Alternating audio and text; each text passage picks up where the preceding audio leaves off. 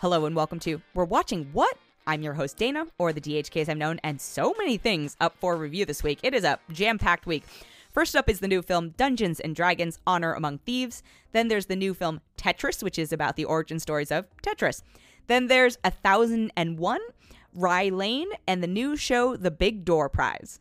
First up is Dungeons & Dragons: Honor Among Thieves, and I think there are going to be three audience segments who are most concerned about whether or not they should see this movie, and I will address two of those together and then one group separately. So, to people who are not familiar at all with Dungeons & Dragons, or maybe only know it as a reference through pop culture or the zeitgeist or, Stranger Things or whatever it may be, to you I say, maybe just ignore the fact that it says Dungeons & Dragons on it and go, do I like fantasy movies and do I like comedy movies together? Do I like those two things in combination? Then I think you will have a very good time at Dungeons & Dragons: Honor Among Thieves, because that's just what it is. We'll talk about the hardcore stuff in a minute, but I think where it succeeds the most is it's just a band of characters who they establish pretty quickly together. They give us the backstories in one go and, how they all relate to each other. It's got Chris Pine, Michelle Rodriguez, Regé-Jean Page, Justice Smith, Sophia Lillis, Chloe Coleman, Daisy Head, and Hugh Grant, who, again, Chris Pine and Hugh Grant in particular, wasn't exactly expecting them in these roles, but chef's kiss. Great job there. They're perfectly cast. And then I think the other group of people who are going to be seriously invested and stressed out about this, the fact that it says Dungeons & Dragons up front, are tabletop RPG players. And as someone who has, is probably more of the camp of familiar through the cultural zeitgeist, but has played some one-shots, and not for lack of trying to get a regular campaign going. If anyone out there has space in your ongoing campaigns for a new player, please let me know. But to those folks, I say, aside from the, stressors about the Wizards of the Coast stuff and Hasbro and all those things, I think you're going to have a great time at this movie, as long as you like fantasy, comedy, action, adventure, etc. all together. If you were self-serious about this, then I don't know if this is exactly the film for you, but there are plenty of references that definitely plus up the experience. As someone, like I said, who is vaguely, but maybe a little more than the average Joe familiar with it, who doesn't love a good joke at the paladin's expense? That type of stuff is absolutely rooted in there. You can tell that there's a love for it, and it doesn't go so far in that direction that it's inaccessible to broader audiences, but there's a bit of wink, wink, nudge, nudge to people who are hardcore, actual gamers. There are some big set pieces that I was like, oh, this is a very clever way to incorporate, the actual origins of this game. So to all of those audiences, I recommend this movie. I had a really good time at it. I very rarely get to see new releases more than once, but this one I made time to see again. Like I said, the cast is really fun. I think the effects are good. The action doesn't become overwhelming. For me, it jibed with my sense of humor. There are a couple sequences, one in particular, that I laughed so hard at.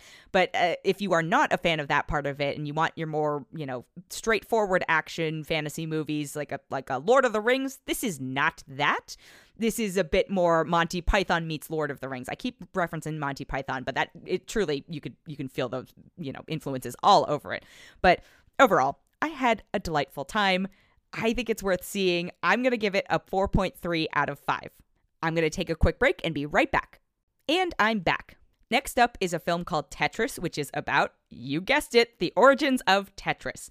It stars Taron Egerton, and this was an interesting one for me. So I feel like I learned a lot during it, but I don't know if it was the right vehicle for it. I almost wonder if this would have been better as a documentary the more I think about it, but you've got Taron Egerton as the man who basically bought some of the rights to Tetris, but, and this is hopefully not a major spoiler, but I learned this during the movie, Tetris originated in the Soviet Union, and there were a lot of complications in terms of who owns it and who has the right to distribute it, and, sort of Western Bloc versus the Soviet Union and all this sort of stuff. And I think where the film gets a little bogged down in some of that is it basically tries to turn into a spy thriller at some points, and I think it would have been more interesting focusing on the business side of it. You've got, basically because of the time it's set in 1988, the KGB is involved because of, Soviet Union, like I said. But there are moments where I'm like, oh, I feel like you're maybe trying to be a bit too dramatized or too ambitious for what is actually happening. Now, I say this not knowing, I'm sure the characters at the time felt, when I say characters, it's based on real people, but, the characters that we are seeing felt that sense of intensity and all that stuff. But I don't know if the way that it is done in this movie does it justice. And so what I think may have been a better move is to focus on and maybe this is dorky, but, I think the business side of it is really compelling. And I say this having seen Air, which I'll do a review of next week, but, it's the story of Air Jordan, and I'm like, yeah, this is basically, a movie about contracts, and yet they did it in a very interesting way, and I think Tetris could maybe have taken a page out of their playbook. Now, however, I will say all this, but at the same time, it's still on Apple TV, so if you have Apple TV, I don't think there's a reason necessarily not to watch it, but I'm not running out to be like, oh my god, you have to watch Tetris. I also think they set themselves up in a weird dichotomy because a lot of the storytelling is through, 8-bit gimmicky animations, and I'm like, could you not have figured out a way to show us this versus shortcutting? And then you've got the sort of lightheartedness of that compared to this whole, oh my god, our lives are at stake scenario. And I don't know if it tonally works across the board, but I see what they were trying to do. I learned some things about video game history. I assumed Tetris was ubiquitous, but now realizing that, oh my god, maybe some of the youth don't know what it is, which is a very scary thing. So please learn what Tetris is. And if it requires you to watch this movie to do so, do so. But overall, I think it's a fine watch. I'm going to give it a 3.8 out of 5. Next up is a film called 1001, and it's from A.V. Rockwell, and this is a really tough one. So it stars Teyana Taylor as a character called Inez, who basically kidnaps 6-year-old Terry from the foster care system, and then they, basically try to make their way in New York City. And Teyana Taylor is so good in this.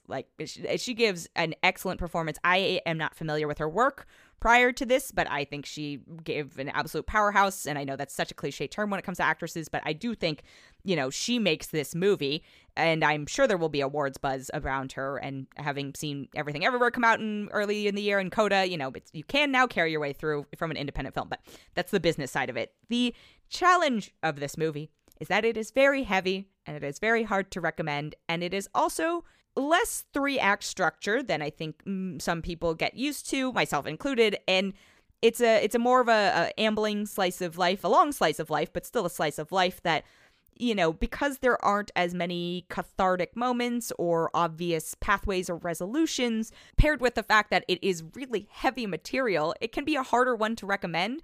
I think there are also a couple that, I wasn't there at the time, but I feel like it does accurately represent mid-90s, early 2000s, New York culture and culture in general. And as a byproduct of accurately representing that, some of the things in it feel antiquated and therefore even more compounding of the uncomfortableness watching it, which means it's successful in what it's trying to do. But as an audience goer, it's hard to be like, hey, do you want to go be really depressed, but also not necessarily get a resolution to it?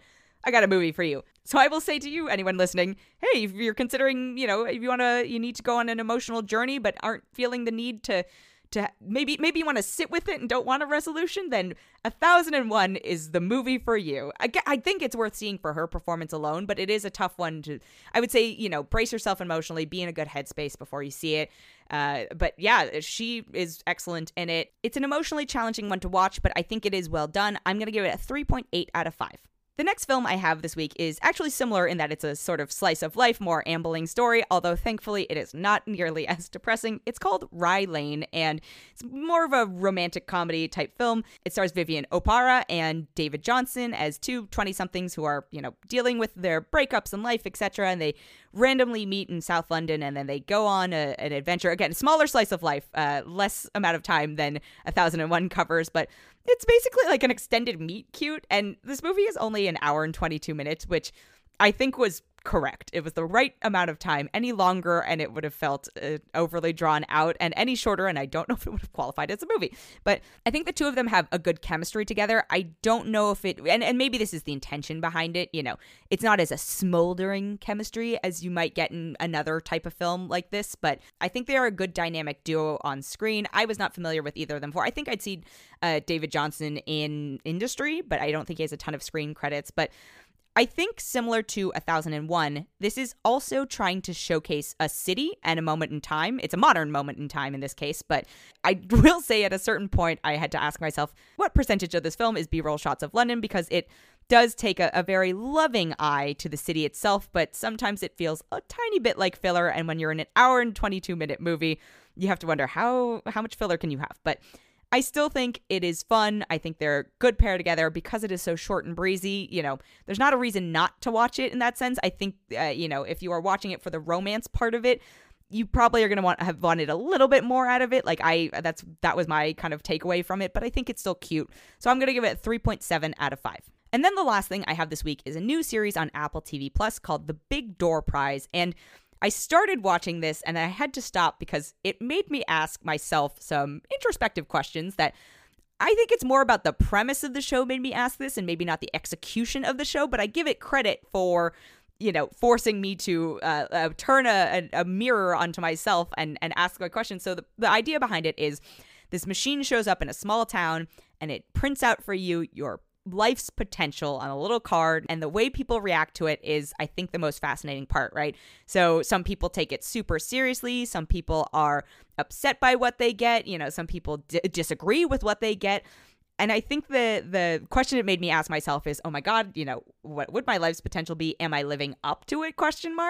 And I think one of the most interesting things about the show, it's kind of like horoscopes in some senses, or prophecies, I guess, where do you become a self-fulfilling prophecy because it has been handed to you? If you never got the card or the prophecy or whatever, would it have panned out the same way anyway? Or is that the sort of inciting incident that sets you on the path? Or because you get this info, does it set you on a different path? All excellent questions. Again, I might be giving the show a little bit more credit that it deserves, or it doesn't explore that exactly, but I still enjoyed it. I think there are a couple points in it where it gets a little bit melodramatic, but overall, I still blazed through it. Like, I watched the first two, again, had to take a pause because I was feeling a little bit down and some other stuff was going on. And again, it was making me think, like, am I reaching that? But then when I picked it up, I blazed through the rest of it. It stars Chris O'Dowd, Gabrielle Dennis, Josh Segarra, Ali Mackey, Damon Gupton, and Crystal R. Fox, and I left it wanting more. It's based on a book, so I can't speak to how accurate an adaptation it is, but it left me going, oh, I'd like to read the book because I am interested in, how it worked as an adaptation. But as far as its shows go, I thought it was enjoyable. I also like it does something that the After Party on Apple TV does, where at a certain point, each episode is sort of dedicated to different characters, but there's a larger interwoven story happening, which is always fun, when you get a couple moments with characters. It's breezy. It's 10 episodes. It flies along. The first 3 drop together. That's The Big Door Prize on Apple TV+. That has been it for this episode. Thank you so much for listening. If you enjoyed it, we would love it if you could leave us a rating or a review or even consider subscribing.